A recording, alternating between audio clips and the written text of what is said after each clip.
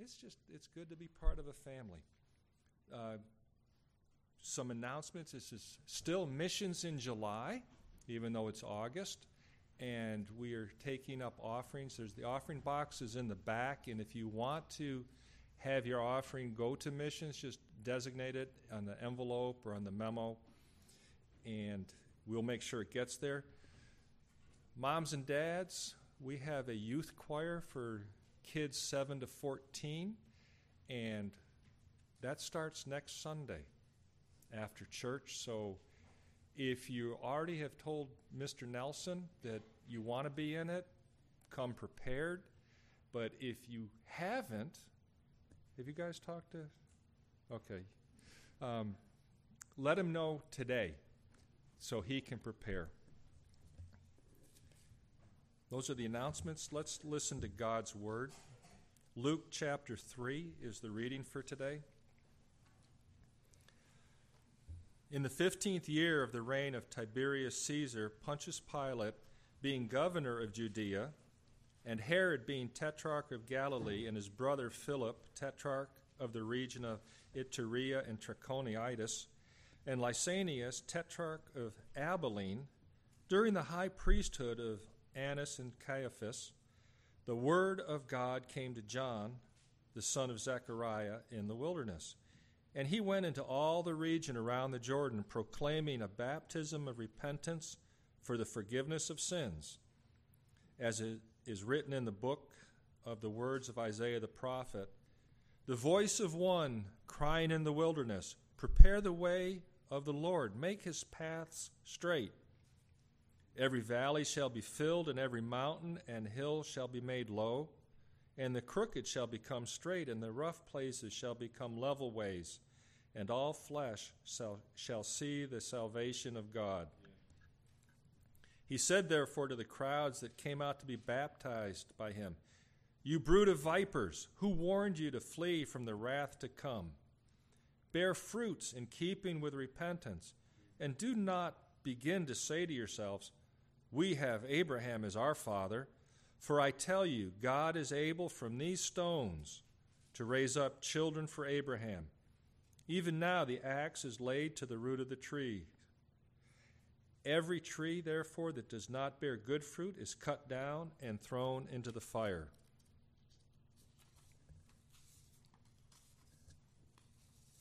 And the crowds asked him, what then shall we do? And he answered them, whoever has 2 tunics is to share with him who has none, and whoever has food is to do likewise. Tax collectors also came to be baptized and said to him, Teacher, what shall we do? And he said to them, collect no more than you are authorized to do. Soldiers also asked him, and we, what shall we do? And he said to them, do not extort money from anyone by threats or by false accusation, and be content with your wages. As the people were in expectation, and all were questioning in their hearts concerning John, whether he might be the Christ, John answered them all, saying, I baptize you with water, but he who is mightier than I is coming, the strap of whose sandals I am not worthy to untie. He will baptize you with the Holy Spirit and fire. His winnowing fork is in his hand to clear his threshing floor and to gather the wheat into his barn. But the chaff he will burn with unquenchable fire. So with many other exhortations, he preached good news to the people. But Herod the Tetrarch, who had been reproved by him for Herodias, his brother's wife, and for all the evil things that Herod had done, added this to them all, that he locked up John in prison. Now when all the people were baptized, and when Jesus also had been baptized and was praying, the heavens were opened, and the Holy Spirit descended on him in bodily form, like a dove. And a voice came from heaven, You are my beloved Son. With you I am well pleased.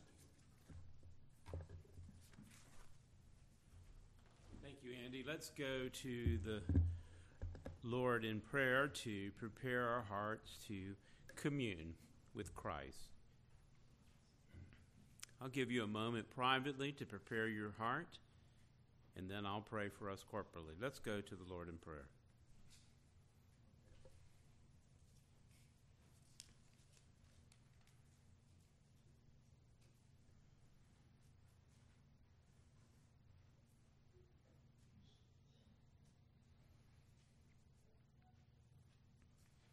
Oh, Father, what a delight and joy it is to hear your word, a word that is preserved for us for even this day, to think back in time and history when you sent your only Son, the beloved, Christ Jesus our Lord, announcing ahead of time through the prophets for years and years and years of a day to come. And then it came, and John spoke, and Jesus walked the earth proclaiming the good news. We're thankful for the good news that is indeed in Christ Jesus as we find ourselves in various circumstances that are less than desired. There are some that are fighting with illness. There are others that are discouraged in life, disappointments that come along the way. I pray, Father, that we will listen to Christ, who has promised good news, an answer to all of it, one who has lived among us and triumphed over sin and death, and for all who put their faith and trust in Christ, they too will triumph over sin and death and all the consequences of it. We're thankful that you have not left us alone, but granted us then, for those that have put our trust in you, the Holy Spirit to dwell within us, to bear fruits that do demonstrate a true repentant heart brought about through the regeneration of our minds and hearts, that we might bear fruits to you and give great praise to you.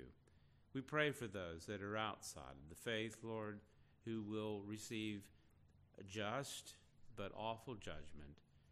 I pray that you will spare many from the wrath to come. May their eyes be opened to see the goodness and the glory of your Son, to hear this great word of exhortation, the good news about your beloved Son in whom you are well pleased. I pray, Father, that Christ would be an increasing treasure in our life.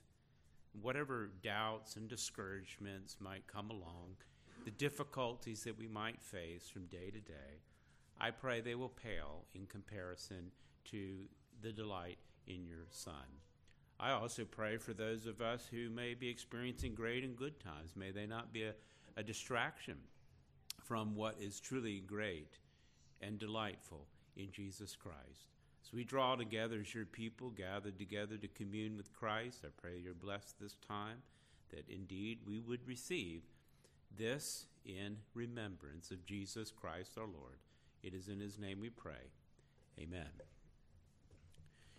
Beloved, as you prepare your heart then to receive communion, we'll do it how we have done so. We'll dismiss this side, come through to get both elements, and then return. We'll do the middle, and they'll do this side. But as we're preparing, and I'll invite you to receive the elements in just a bit, we're going to sing 464 as Blake comes to lead us, Whiter Than Snow. There's 3 verses here and a chorus. I want you to think thoughtfully through this hymn as we sing it together, Whiter Than Snow, and I'll let you just remain seated and think through it contemplatively. The idea is the cleansing work of Christ Jesus our Lord. All guilt, all shame, all sin is removed by the blood of Christ because he took it on himself. And this is what we're remembering here in our communion with Christ. And then after we receive the communion, we'll then stand together and sing with great joy, "Come, Christians, join to sing." And why would we sing? Because of God's glory, and that's our next hymn, and then we'll hear more about it from his word. So as Blake comes to lead us 464, whiter than snow. Think of the work of Christ that would make you perfectly righteous before God, whiter than snow.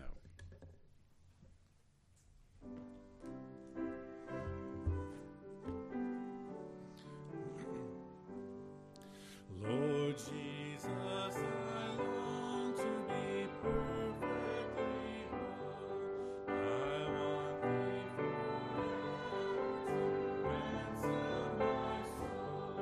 Break down every idol, thy Son is Lord. Now wash me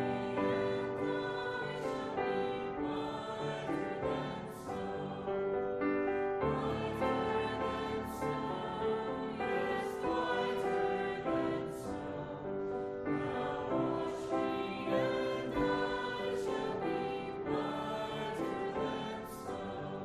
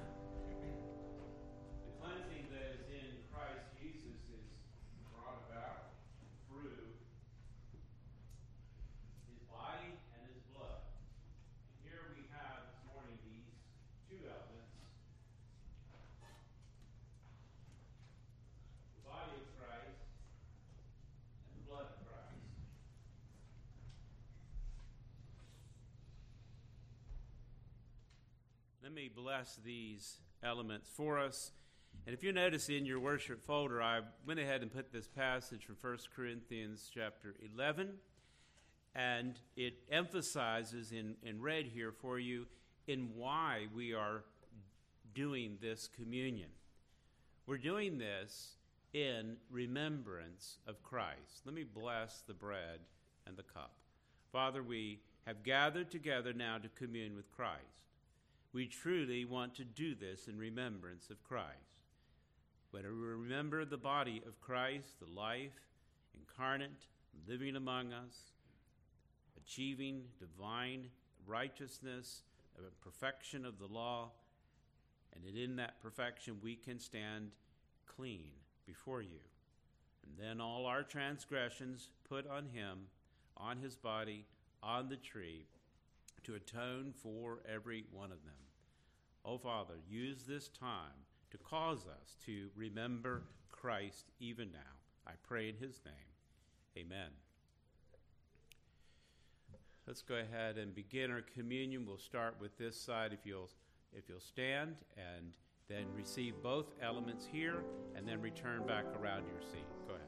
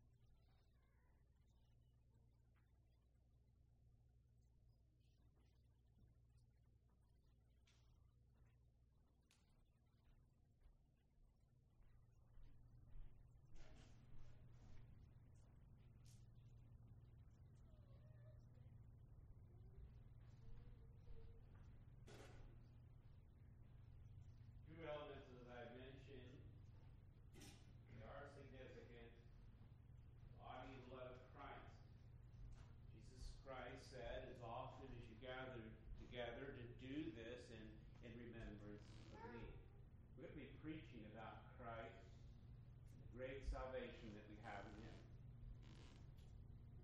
It is my prayer that you will truly recognize the greatness and the significance of Christ's life and His death. His life for you and His death for you. Receive His body in remembrance of Christ.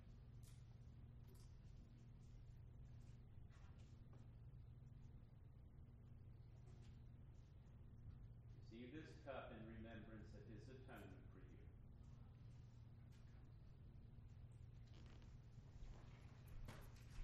Traditionally, the church does sing after communion because the disciples did. So we get an opportunity to do that today, to sing out. And I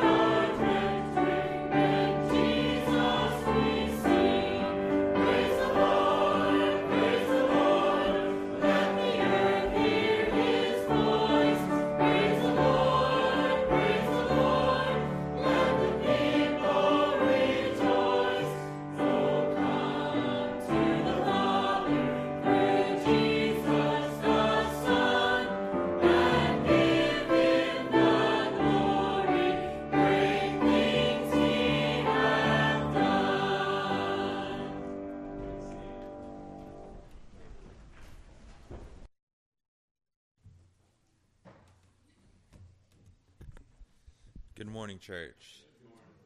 Today's scripture reading will be from Psalm chapter 119, starting at verse 161 to the end of the chapter. That can be found on page 516 in your Pew Bible. And again, that's Psalm 119, verse 161. The header for this section of the chapter is titled Sin and Shin. Let us read. I rejoice at your reading the wrong place. Princes persecute me without cause, but your heart stands in awe of your words. I rejoice at your word, like one who finds great spoil. I hate and arbor falsehood, but I love your law. 7 times a day I praise you for your righteous rules. Great peace have those who love your law. Nothing can make them stumble. I hope for your salvation, O Lord, and I do your commandments. My soul keeps your testimonies. I love them exceedingly. I keep your precepts and testimonies, for all my ways are before you. Let my cry come before you, O Lord. Give me understanding according to your word. Let my plea come before you. Deliver me according to your word. My lips will pour forth praise, for you teach me your statutes. My tongue will sing of your word, for all your commandments are right. Let your hand be ready to help me, for I have chosen your precepts. I long for your salvation, O Lord, and your law is my delight. Let my soul live and praise you, and let your rules help me. I have gone astray like a lost sheep. Seek your servant, for I do not forget your commandments. Let's pray. Dear Heavenly Father, today as we rejoice at your word with our service today, we're glad to have you and all the great things that you've given us. Lord, help us to 7 times a day, like the psalm says, praise you as you deserve it every day and even twice a day. We cannot praise you enough, Lord. Help us to have great peace like those who love your law, so that we may not stumble, Lord. With your help, we pray for our salvation through you, Lord. Help us to keep your commandments and to love you always. Please bless this offering that goes out to you and your servants that are serving you in other countries, Lord, and help us to glorify you in all we do. In Jesus' name, amen.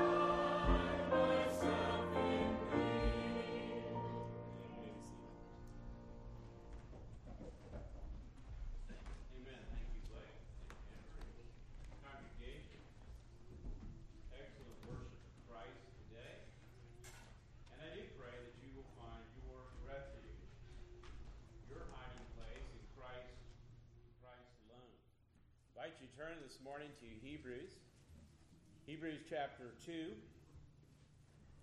We're going to focus on our great salvation. Hebrews chapter 2. This chapter 2 opens, as we introduced last week, as one of the 5 warning passages in the book of Hebrews. These warning passages in the book of Hebrews, they're often misunderstood, and I think mostly because they're taken out of context in which they're given. So imagine yourself in the first century hearing this as a sermon. It's in written form, of course, but the content of it would be delivered.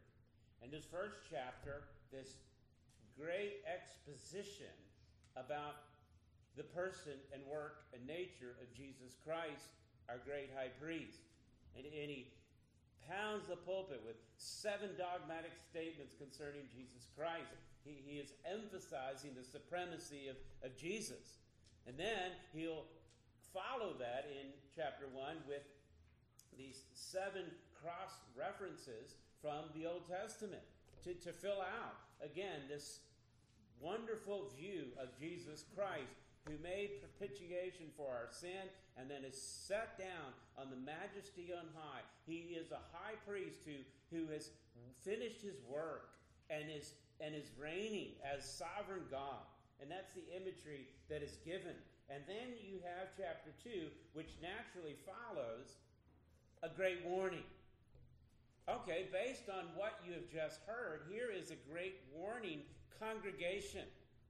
Not everyone in the congregation is actually in Christ. And that's the dilemma. And I feel that myself coming before you to present his word. It is my prayer and it is my hope that each of you would know Jesus Christ. That you would be saved from the wrath to come. That you would have found his propitiation of your sin as resembled in drinking this cup, and his perfect righteousness in meriting you a right standing before God, clothed in the righteousness of Jesus Christ alone. This is our great salvation. And the warning then is to a general congregation, which may be composed of those that are truly regenerate, but maybe some that are not. And some perhaps in the middle that aren't really sure. Now, how would you be sure? Pay attention. That's how you'll be sure. Pay attention to every aspect of the worship. Pay attention to the hymns that are sung, the prayers that are prayed, the reading of the Word of God, any kind of remembrance that we might do in ceremony here. It's called to pay attention, to think on Christ. And why? Because there's a great danger, and that's the warning of spiritual drift. If you're not truly regenerate, you may walk away as an apostate. Even though you show up for church on a regular basis, even though you affirm what's being said, you might be able to give the quote-unquote plan of salvation. I'm thinking of a young man that I know who apostatized the faith. I found his little New Testament, and in it he had underlined the quote-unquote Romans road to salvation. He wasn't ignorant of these things. He just wasn't regenerate. And that brings great grief to the preacher here in Hebrews, and so he warns. Be careful of spiritual drift. Because if you truly don't know and embrace Christ, it's going to lead to great eternal destruction. The person who would ultimately be an apostate. But apathy of these things as well, for those that are in Christ, it's going to lead to certainly temporal judgment, a lack of delight in this life and that which you could have, that assurance in Christ, and the lack of rewards eternally. So this warning is given in general, and there are 5 of them. We'll get to them through our course of study in the book of Hebrews. But the admonition here in chapter 2 is then to pay attention. We talked about that last week. Pay attention. The imagery is look at your mooring rope, if you will. Make sure it is fast and secure. Fast and secure on what? Some religious activity, some sort of ideology in your mind, some sort of doctrinal statement that you signed off on. No, it is this person of Jesus Christ. Make sure you're secure in Him and attached firmly to Him as your only anchor of your soul. And why is this so important? Why must you pay attention whether you are really a Christian or you may think you're a Christian? Because verse 2 of chapter 2, every transgression or disobedience received a just retribution. He's pointing to the Old Testament. You know, you get that Bible plan where you're reading through the Old Testament, and it's lengthy at times, and you see a lot of judgment that goes on. People who walk away from God, who disobey God, and in their temporal life, they're judged.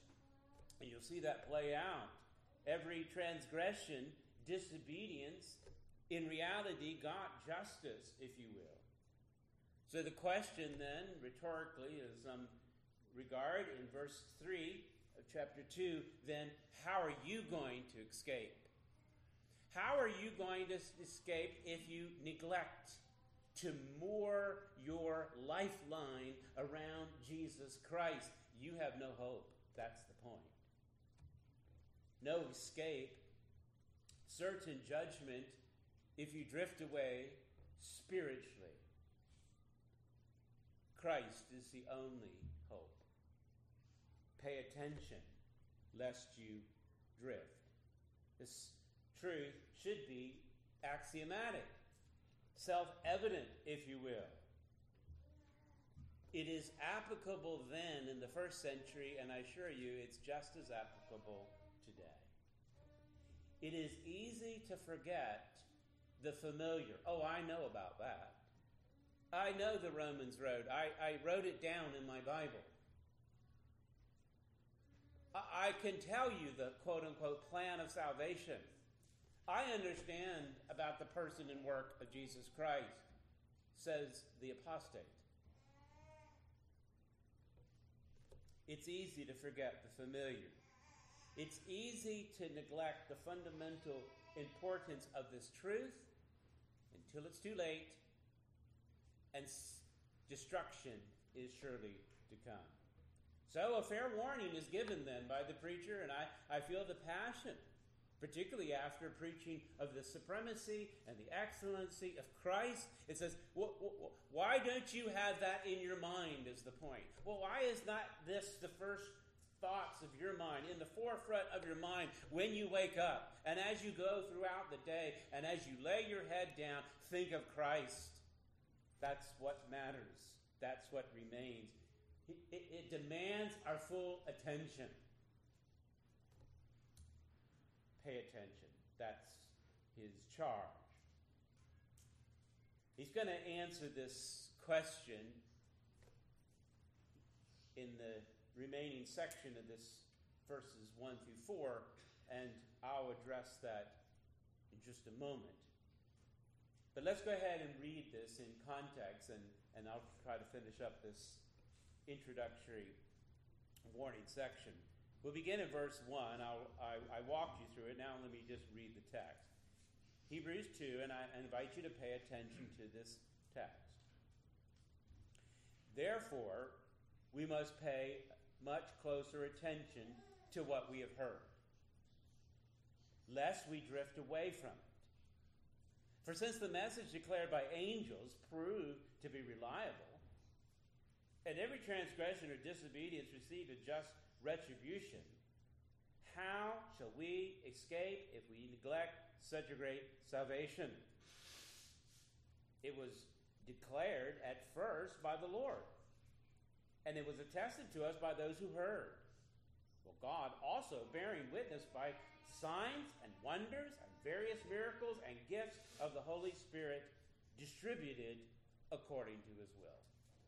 Let us pray. Oh, Father, I do pray that we would hear and heed this very word. I pray for each of us, including myself, that we would pay much closer attention to these things that we have heard. Familiar as they might be, fantastic as they are. I pray our attention would be drawn close to the truth that is in Jesus Christ and find us securely anchored by him, lest we drift away. I pray this in Christ's name. Amen. Now look at the text here in chapter 2, and I'll walk you through the second part of it.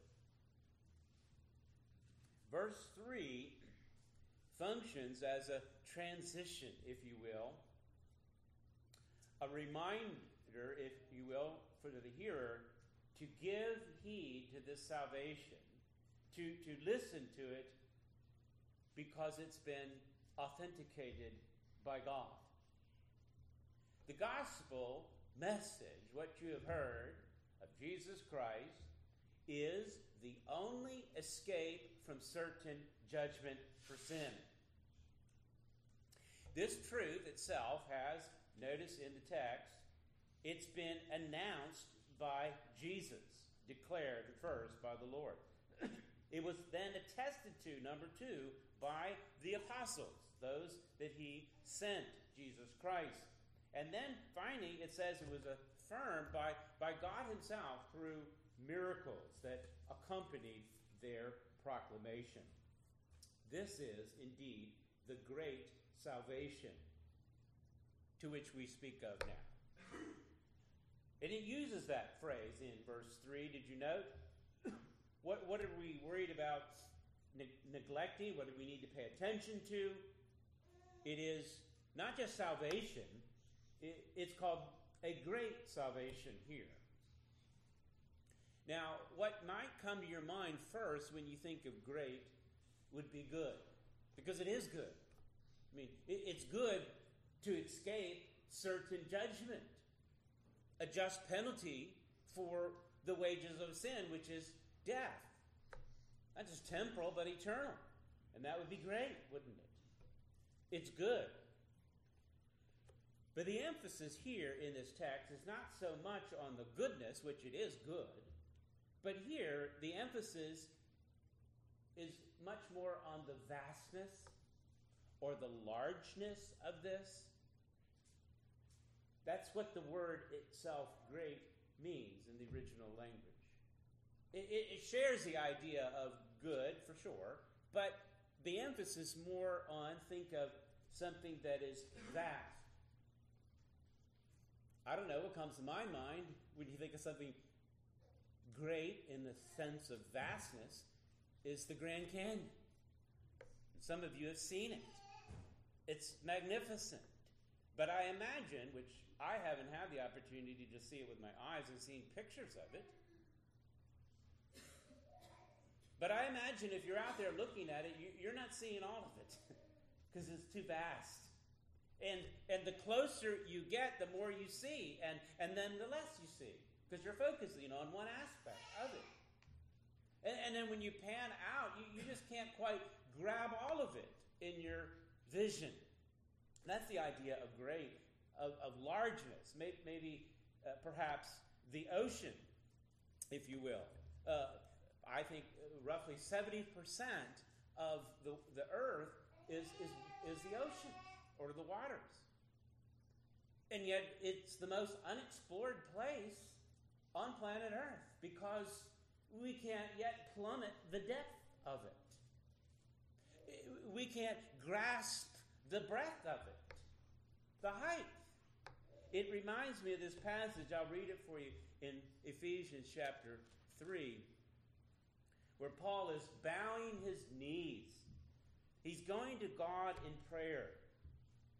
And he's praying that according to the riches of his glory, that would grant you, that is the church here at Ephesus, to be strengthened with the power through his Spirit in your inner being. What a statement. What a great prayer. You want to know how to pray for people? That's a great way to pray for somebody. Pray that you'll be strengthened with power through his Spirit, that is the Holy Spirit, in your inner being, so that Christ may dwell in your hearts through faith. Beloved, I tell you, we pray for you this every day. Pray for me on that Christ would truly make his home in our heart through faith.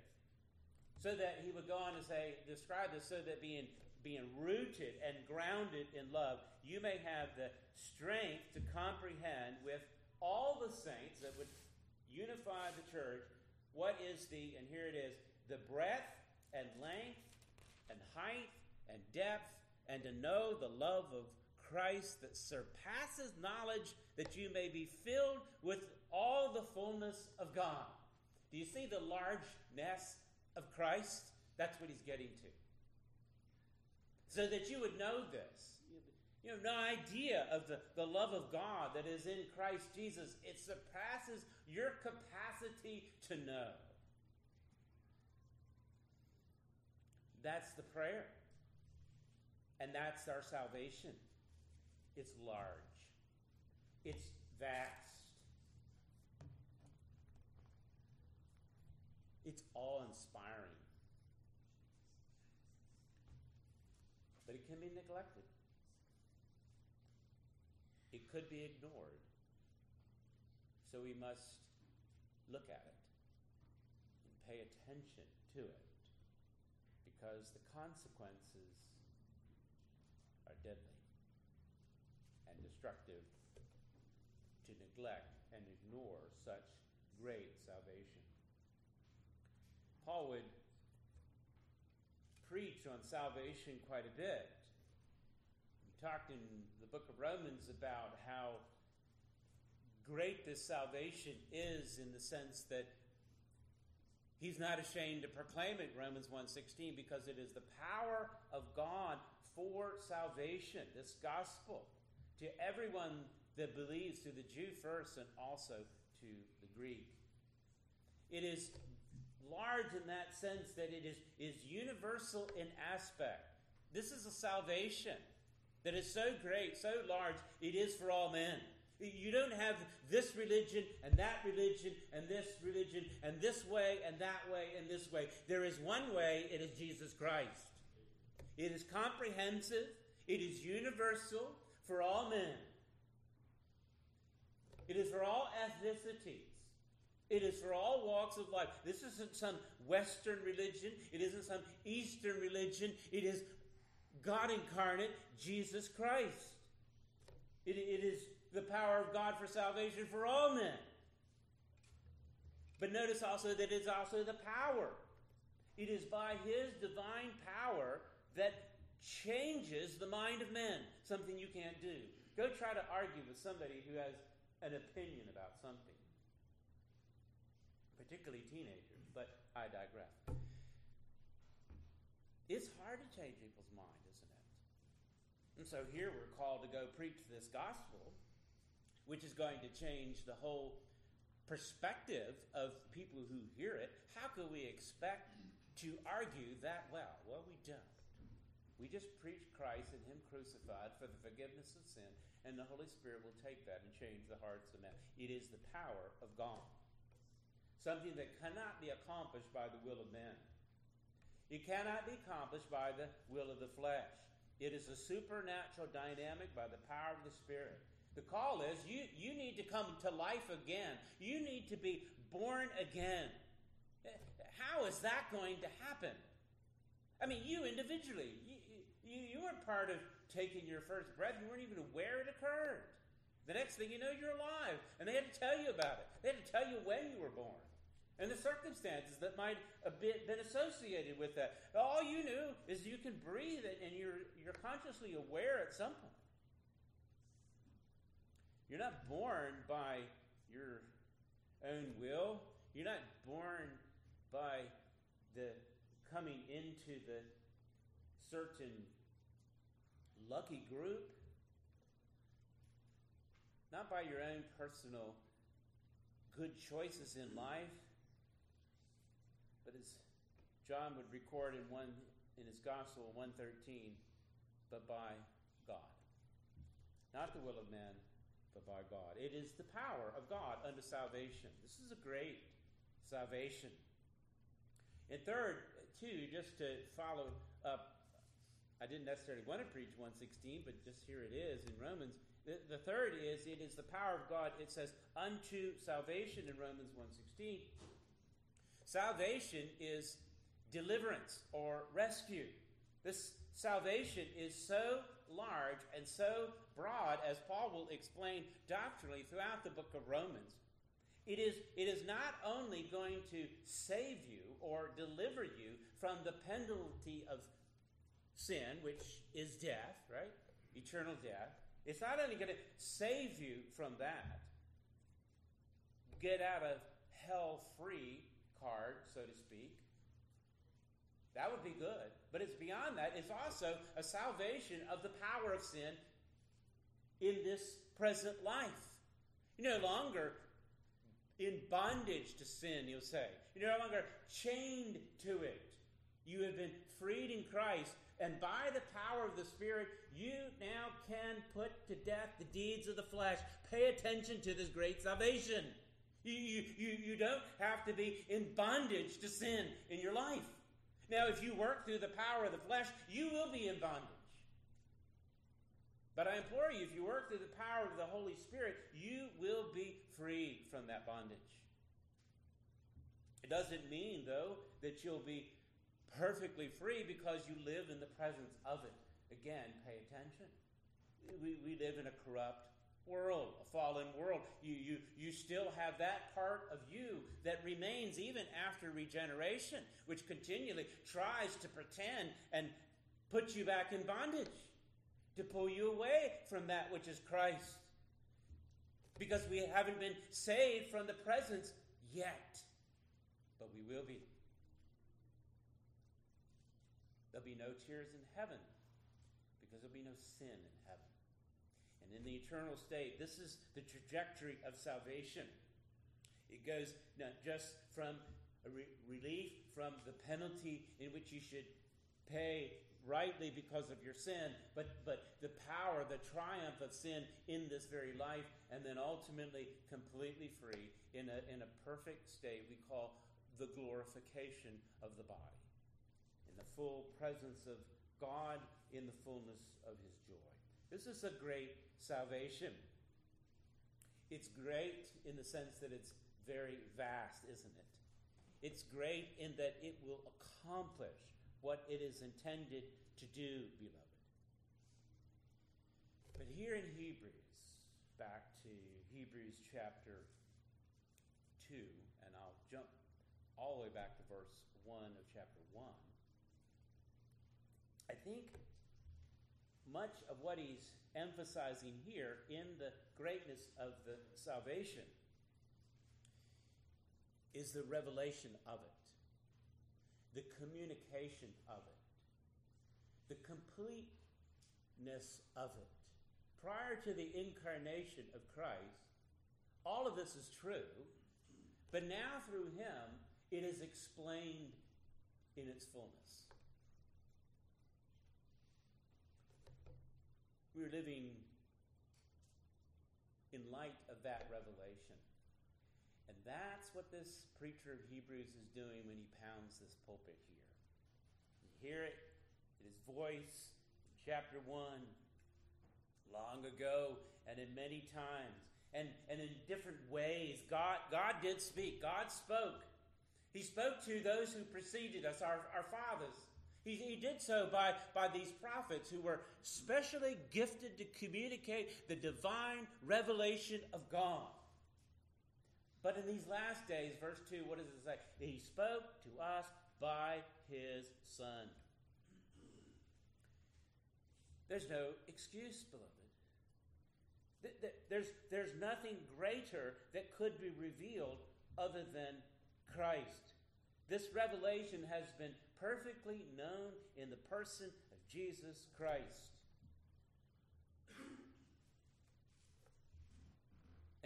rebellion against him will be judged by him. Mankind has no excuse for the rebellion against God. Rebellion against God could be thought of simply really of, in a sense, suppressing this very revelation.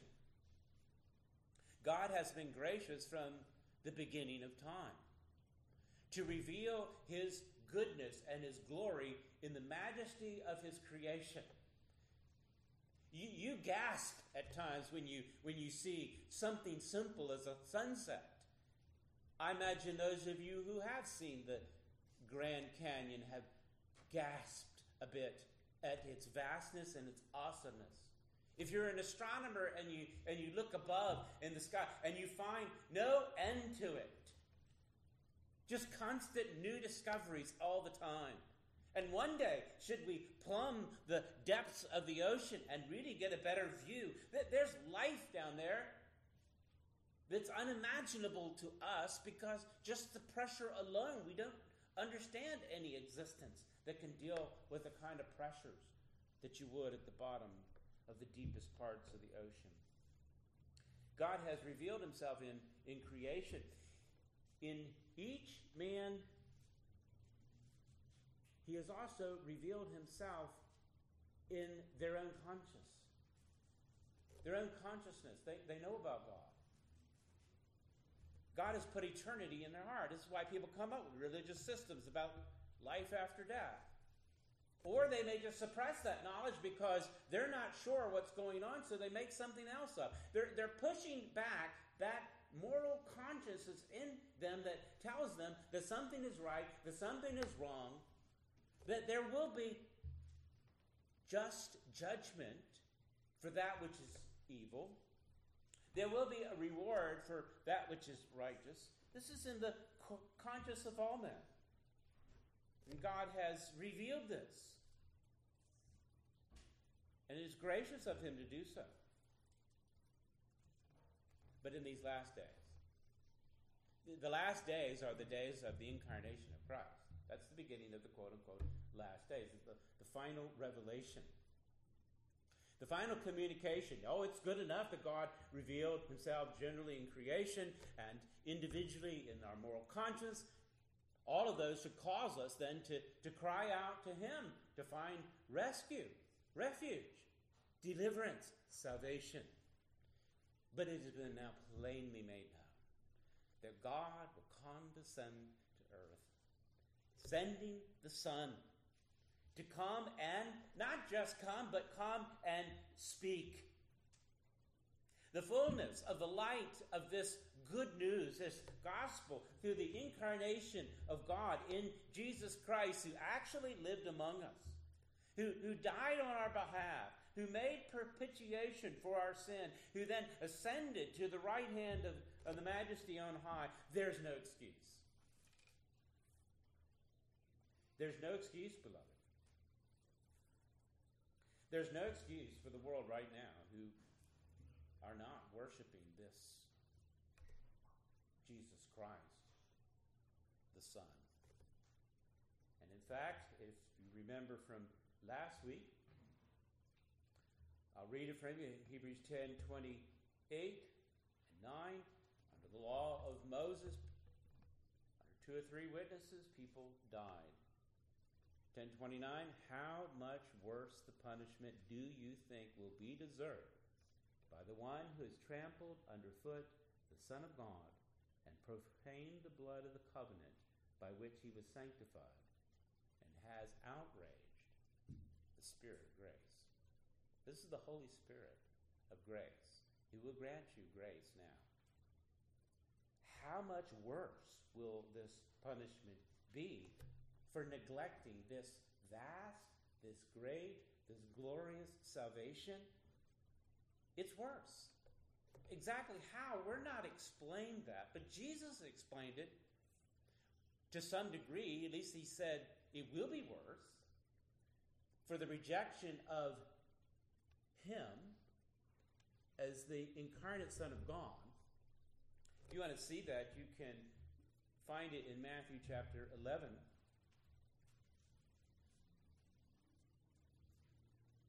Matthew chapter 11 and verse 20.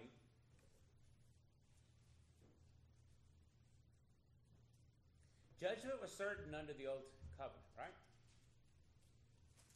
It's certain under rejecting the new. Ignorance is no excuse then. It is not an excuse now. In fact, it's even less, because a greater judgment awaits for those who would reject the Son. What more could God do?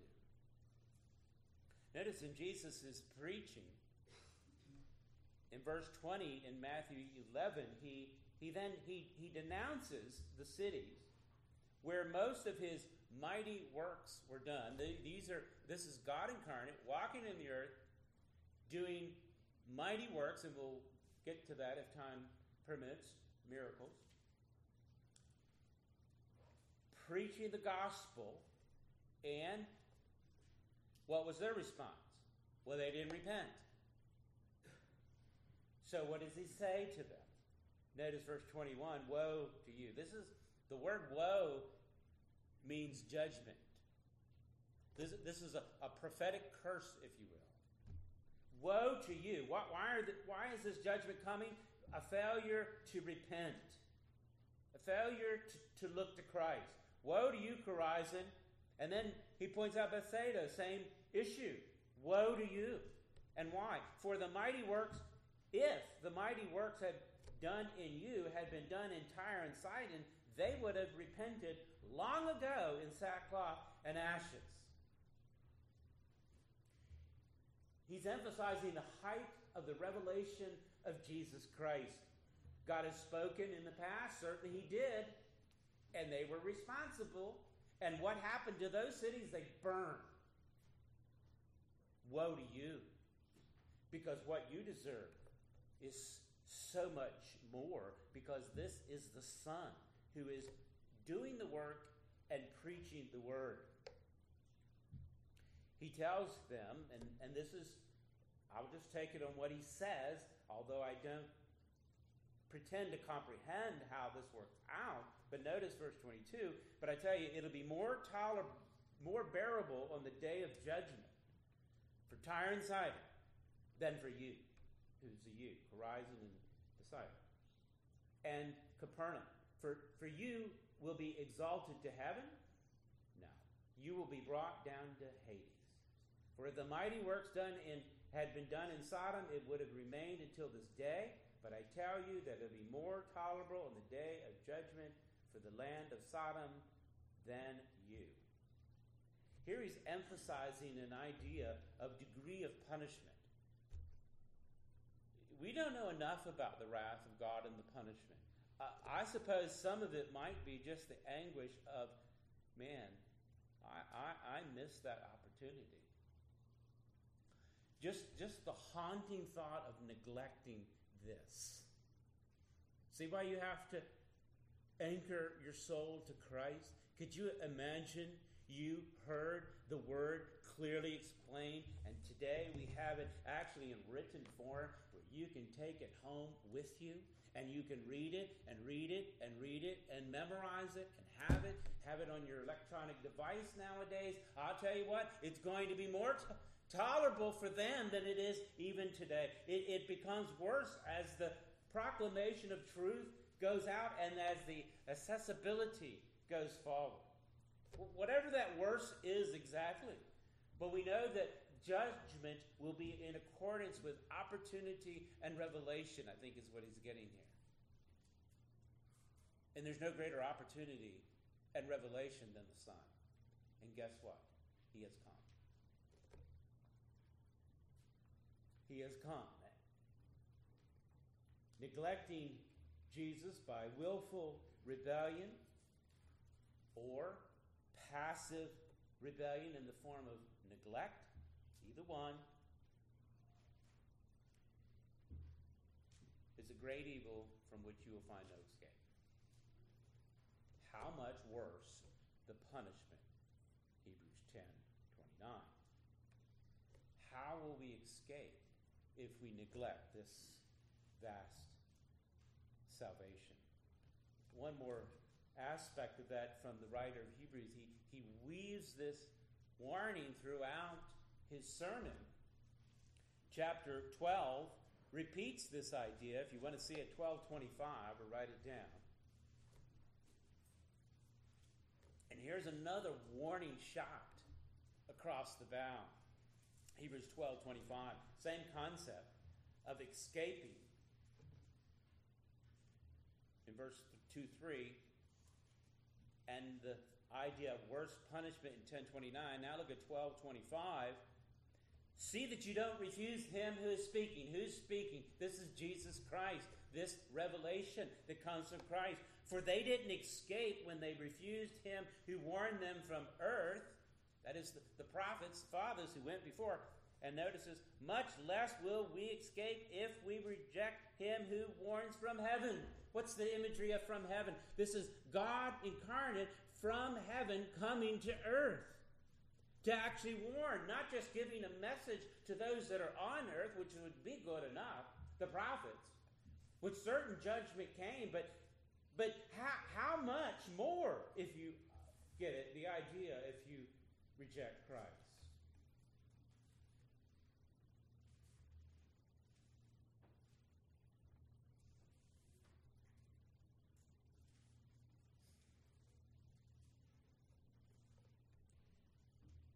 Well, there's my introduction. I'll see if what I could squeeze in with the time remains.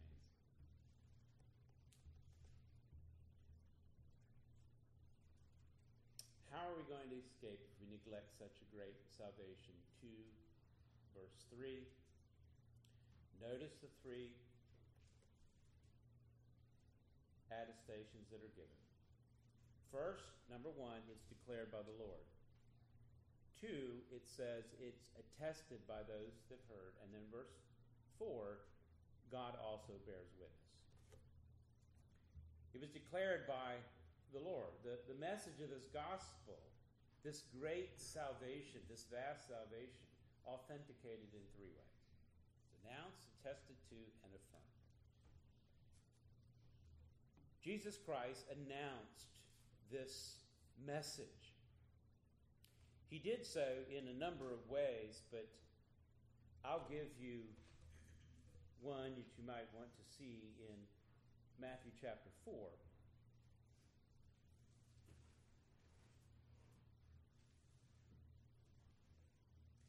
In Matthew chapter 4, Jesus is preaching. He hears that John had been arrested, so he goes out into the countryside of Galilee, verse 12.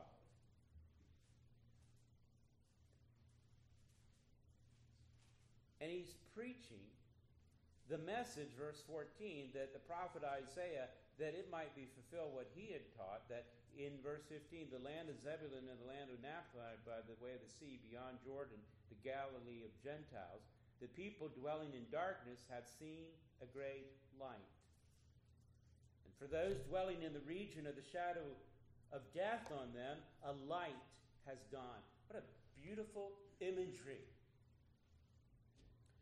of a light coming to a dark and desolate and dreary place. It is from, what is that light that is coming to the darkness? Verse 17, from that time Jesus began to preach, saying, repent, for the kingdom of heaven is at hand. That's the gospel message. It is the Lord himself that is announcing this very message. God incarnate comes to the dark land and preaches the light of the glory of his grace. And he calls people to repent and believe. God had promised to send the Messiah to come, to restore the kingdom of God by crushing the head of Satan.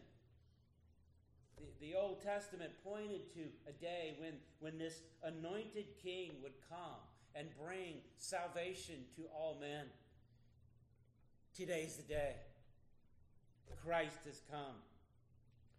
Remember, I'll just read it for you for the sake of time in Luke. Jesus comes to Nazareth in Luke chapter 4. And he goes by the synagogue where they're going to read the scriptures, and he just happens to go by there by divine providence. And he just happens to be handed a scroll of Isaiah by divine providence. And he unrolls the scroll, chapter 4, verse 17, to the place where it is written, specifically, here's God incarnate with the scroll in his hand, people in front of him, and he reads, "The Spirit of the Lord is upon me, because he has anointed me to proclaim the good news to the poor. He has sent me to proclaim liberty to the captives and recovering sight to the blind, to set at liberty those that are oppressed, and to proclaim the year of the Lord's favor." He rolls up the scroll, verse 20, and he gives it back to the attendant and sits down. And all eyes were then fixed on him. They could hear in what he was saying, this promised day of salvation has come. That's the imagery of the poor who would be made rich, of the blind who would be able to see, for the slaves who would be freed, for the oppressed to no longer be oppressed, to recognize the favor of the Lord. Well, that day has come, and Christ is announcing that to them, and he sits down. In their culture, to sit down then would be sit down in a way of authority. Today, this scripture has been fulfilled in your hearing. Listen to him. He didn't read the rest of it. The rest of the Isaiah, if you go back and look, it's going to talk about a day of judgment. Because right now, it's the day of salvation. And how are you going to escape if you don't listen to this one who is communicating this great gospel? It's interesting, in the ministry of Christ, there are 3 specific occasions that we know of where an audible voice came from heaven to affirm the authenticity of Jesus Christ. A word, a voice that people heard that directed them to listen to this Son. You'll find the first time in his baptism, in Matthew chapter 3, a voice from heaven says, "This is my Son in whom I am well pleased." At his transfiguration, they want to see his glory toward the end of his ministry. He shows them a glimpse of his glory and why they're all caught up in the glory aspect of it. A very voice from heaven, Matthew chapter 17, says, "This is my beloved Son, with whom I am well pleased. Listen to him." That's the whole point of pointing him out at the very beginning and here and during his ministry is to listen to him. In his triumphal entry into Jerusalem to go to the cross, he prays that his name would be glorified, John chapter 12, and then a voice comes from heaven and says, "I have glorified it, and I will glorify it." You think about the voice of Jesus Christ. This message of the gospel, which is so great, announced by God incarnate. A credible witness is the very voice of Jesus himself. His opponents tried to trip him up, tried to get him, if you read through the Gospels, caught up in some sort of technicality, tried to bring up all kinds of theological conundrums. They failed. They tried to bring charges against him. And the only one that ever stuck was true. They charged him with being the Son of God. He says he's the Son of God. He says he's God incarnate. That's what it meant to them. He claimed to be God. Well, that happened to be true. This passage in John chapter 7 If you remember, we went through the Gospel of John. I'm always intrigued by this section which says, when the leaders of the Jews went to go try to arrest Jesus, they send out the police for him. And they go out and try to arrest him. And they get caught up in hearing what he has to say. And it disarms them. And they come back. And the leaders of the Jews are saying, well, where's Jesus? Didn't you arrest him? And their response, you could look it up, 7:46 of John. They answered, well, no one ever spoke like this man. And that's my question. Have you heard it? Has anyone ever spoke like Jesus Christ? Jesus Christ himself announced this great salvation. There's no excuse. And how will you escape if you neglect such great salvation, which was communicated by God incarnate himself? And not just from heaven, but down from heaven to earth to speak directly to us. And back to our text, the second point. This then was attested. The message itself was attested. Chapter 2 and verse 3. It was not only declared first by the Lord, but it was also attested by those of us who heard. This is pointing to the disciples who heard, who were directly with Jesus Christ. Ultimately, it would be the apostles who would go on. He would commission them to continue on the ministry. But there are many who heard the authenticity of Jesus. This is a strong statement of culpability for mankind in rejecting Jesus Christ. It would be sufficient enough that Jesus Christ announced this and calls all men to do what? Repent. You know anybody that's not repenting of Jesus in Jesus Christ? They're not going to escape. What greater message would it be? But beyond that, it isn't just his word. That the actual result is there because there were witnesses to that very word of Christ. Witnesses to the truth was an essential part of the legal code from that period of time.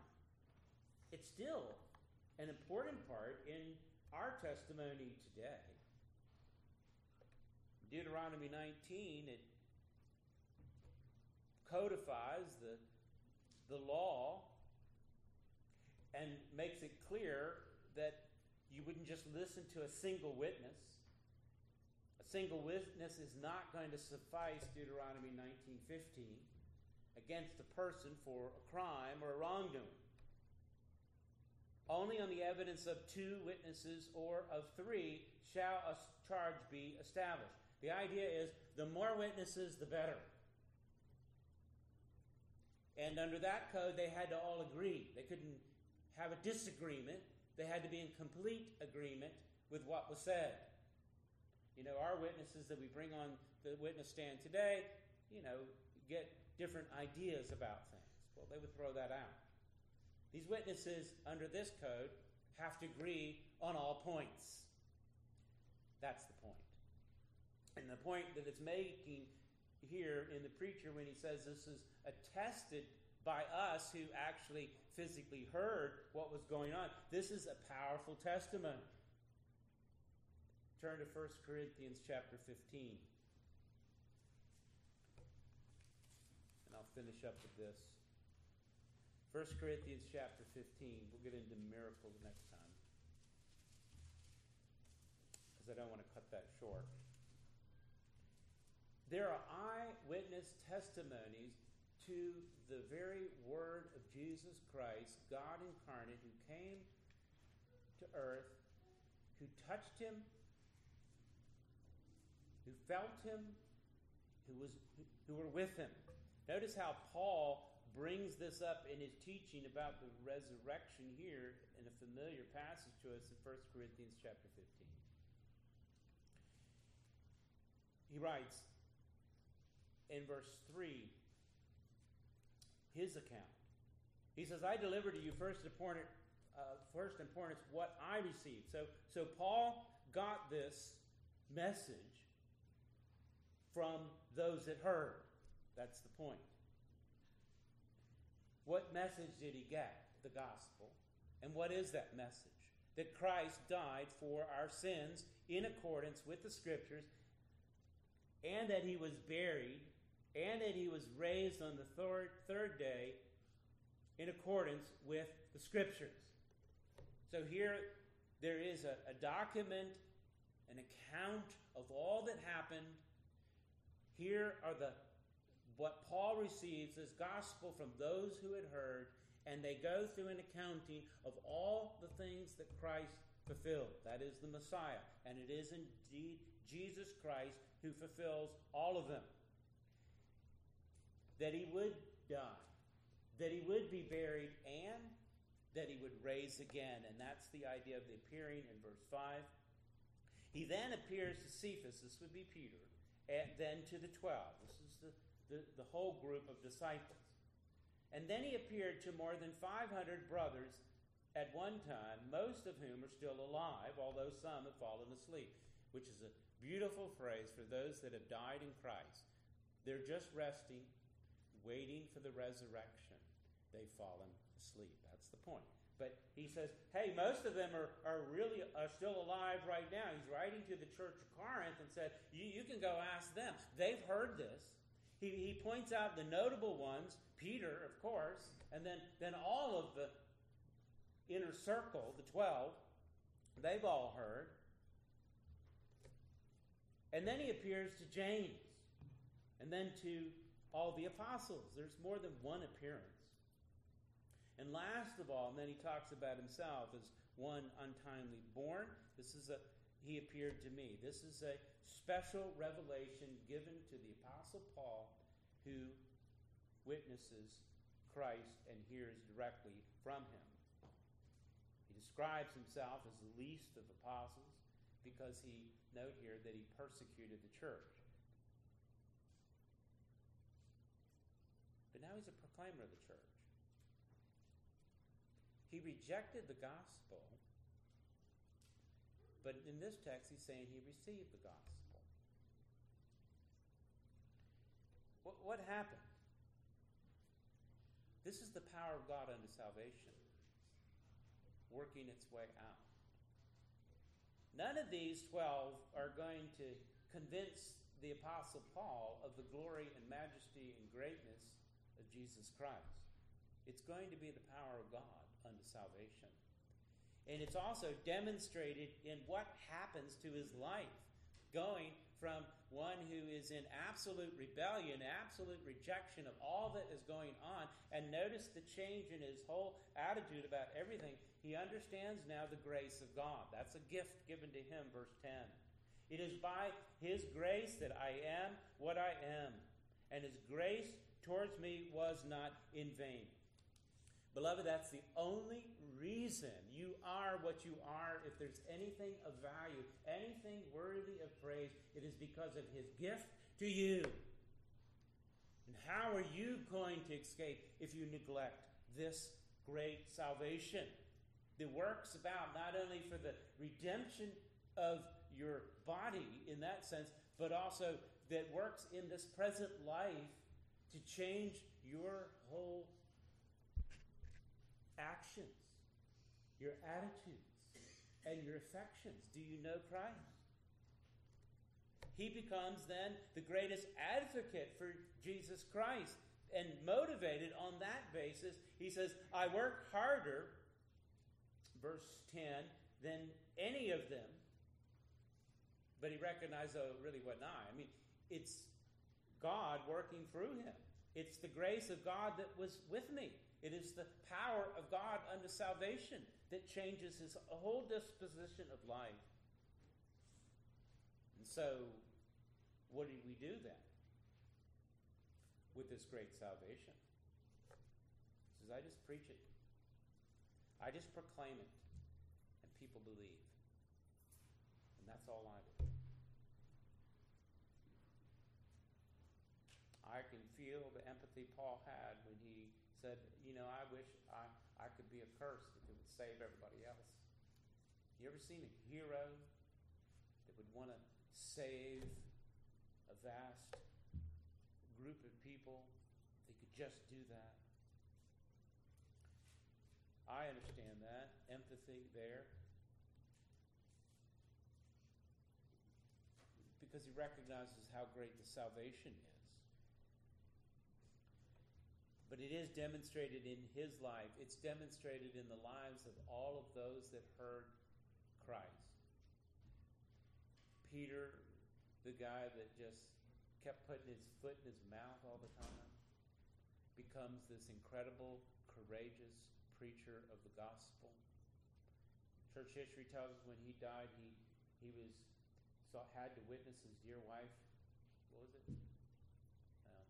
Let me put it this way, because I can't remember. Sorry, I didn't write it down. Didn't double check it. He was crucified upside down, tradition tells us. Because he wasn't worthy to die in the same manner as the Lord. You see how, if you read the Gospels, how this guy who had denied Christ 3 times, right, then now becomes this courageous preacher. All of them did. Thomas the skeptic who said, I'm not going to believe any of this unless I can physically touch Jesus Christ. And Jesus condescends to him and says, go ahead. He falls down in worship and worships him as Lord. Beloved, all of these then went out as a band of brothers. Even Matthew, the tax collector, and Simon the zealot, opposite ends of the political spectrum, by the way, that were constantly at odds with one another, now were brought one through this person of Jesus Christ. This is a great salvation. They went then everywhere and preached this gospel. Their message was affirmed, and we'll bring that up next time. But it is a great salvation. And the warning then and now is pay attention. Don't neglect it. How will you escape? Let us pray. Father, I pray that as we've thought about our salvation that is in Jesus Christ our Lord, that it would not just be a sentimental thought, but it would be a supernatural work of your grace. I pray that you will bring to life every sinner. Save them by your grace. I pray by your grace that you will sanctify each of us, conforming us more into the image of your Son. I pray that we will be increasingly satisfied in our reflection and remembrance of Jesus Christ. I pray great delight for your people, great confidence and great joys. I pray that we might be like the disciples and go everywhere proclaiming his name. I pray this in Christ's name. Amen. Beloved, I'll give you a moment to think on these things. If you need to confess and repent and believe on the Lord Jesus Christ, do that now. Take a moment, think, and be reminded of these things.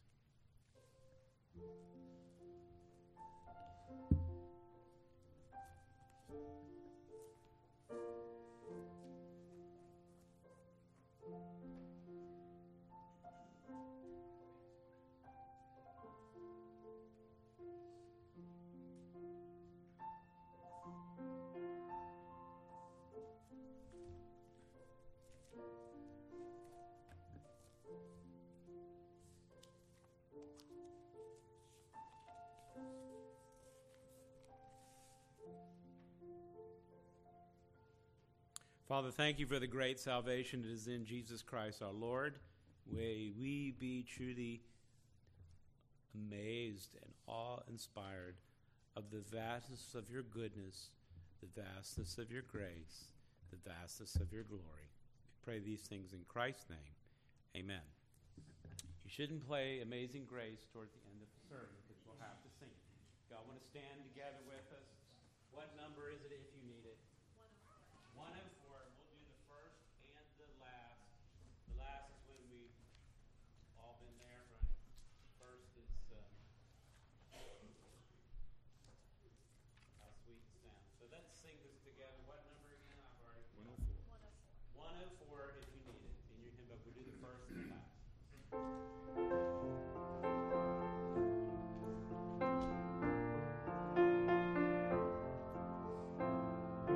Sing it out. Think about His grace. The last is